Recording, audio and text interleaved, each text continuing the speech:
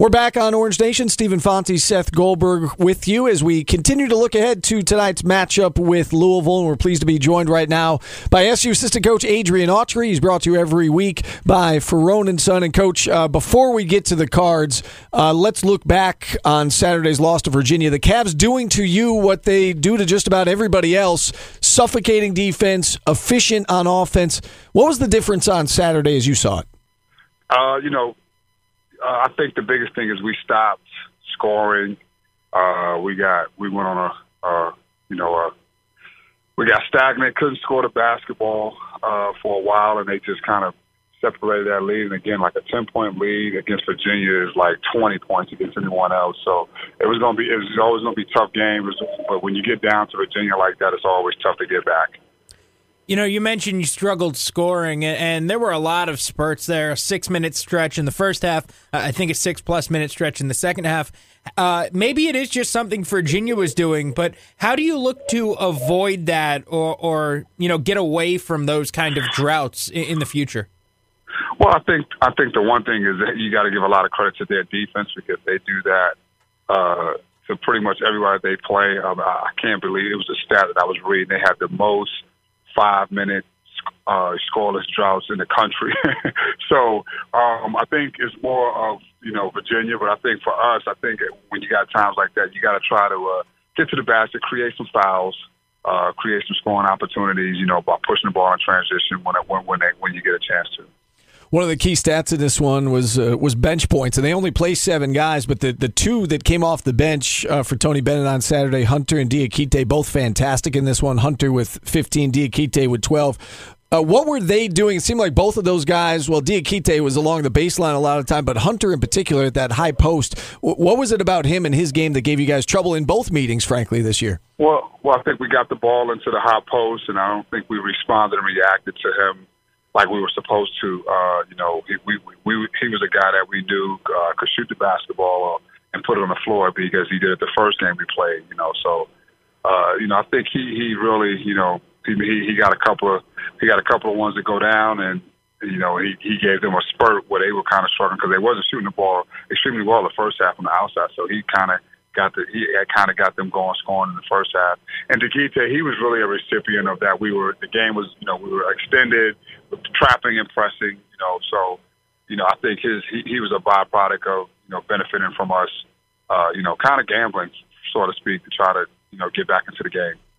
After the game, Jim Boeheim saying that Pascal struggled defensively with those guys in the high post. And that's why we saw a lot of Merrick in the middle. What did you think of Dolezaj in that center position?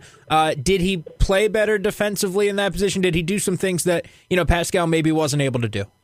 I think he did. I thought the way they played, they wasn't really ducking in and being physical. They were being more, finesse and speed and skill. And I thought, when Marek was in there, he could close to Hunter a little bit quicker and stay down on him a little bit quicker. And I think he did a good job.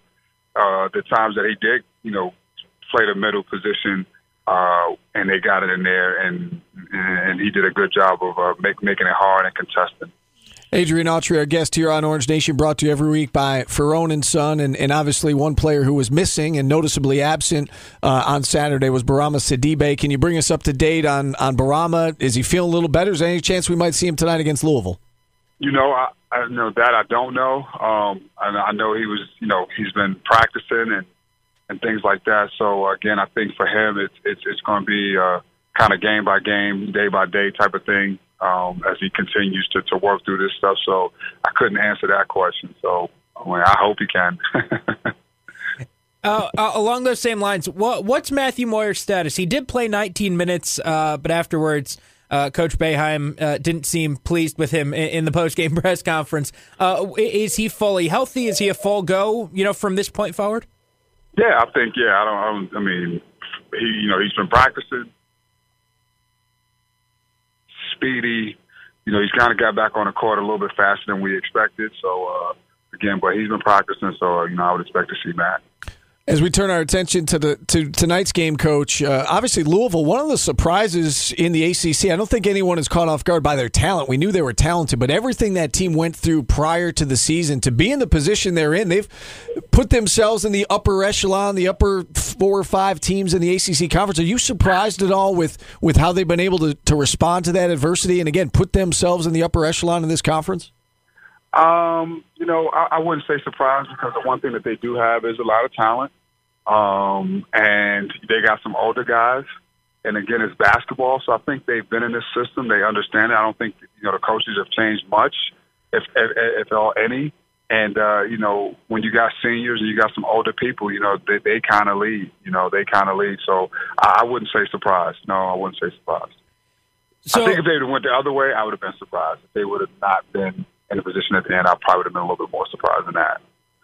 So does that just speak to the talent they've got and that it was so good beforehand that, David Padgett's able to step in and keep some kind of continuity there? I think, him being on staff and him familiar with the system by, playing for Coach Pitino and being in it, I think it was maybe, he didn't have to come in and change anything as much. He probably did change some things, but it was really just getting those guys to, try to focus on what needed to be done. And I'd say that that's easy or anything. But it was a team that was a veteran team. A lot of those guys have come back, and he has a veteran in Snyder. And that's the most important. It's just like the quarterback. When your quarterback is a veteran and leader, that helps out a lot. Tough spot tonight, Coach. 48 hours after taking on Virginia in the Dome, you're on the road. Really tough place to play. KFC Yum Center. Louisville, obviously very talented, as we said, upper echelon of the conference. What's it going to take to go on the road and to put yourself in a position to win this game and ultimately win this game tonight? What are the keys for Syracuse? Well, I think we got to play better offensively. I think defensively, we have to key in on some of those guys and try to make it difficult and take some of those things away. And the one thing is we got to finish plays. And, when I say finish, we got to finish defensive plays with rebounds. We got to finish offensive plays by scoring the basketball, and take care of the basketball. And then I think, we'll give ourselves a good chance. All right, Coach. As always, we appreciate the time. Best of luck tonight down there in Louisville. Thank you, man. All right, there he is, Adrian Autry. We got to take another timeout. Orange Nation rolls on right after this on ESPN Radio.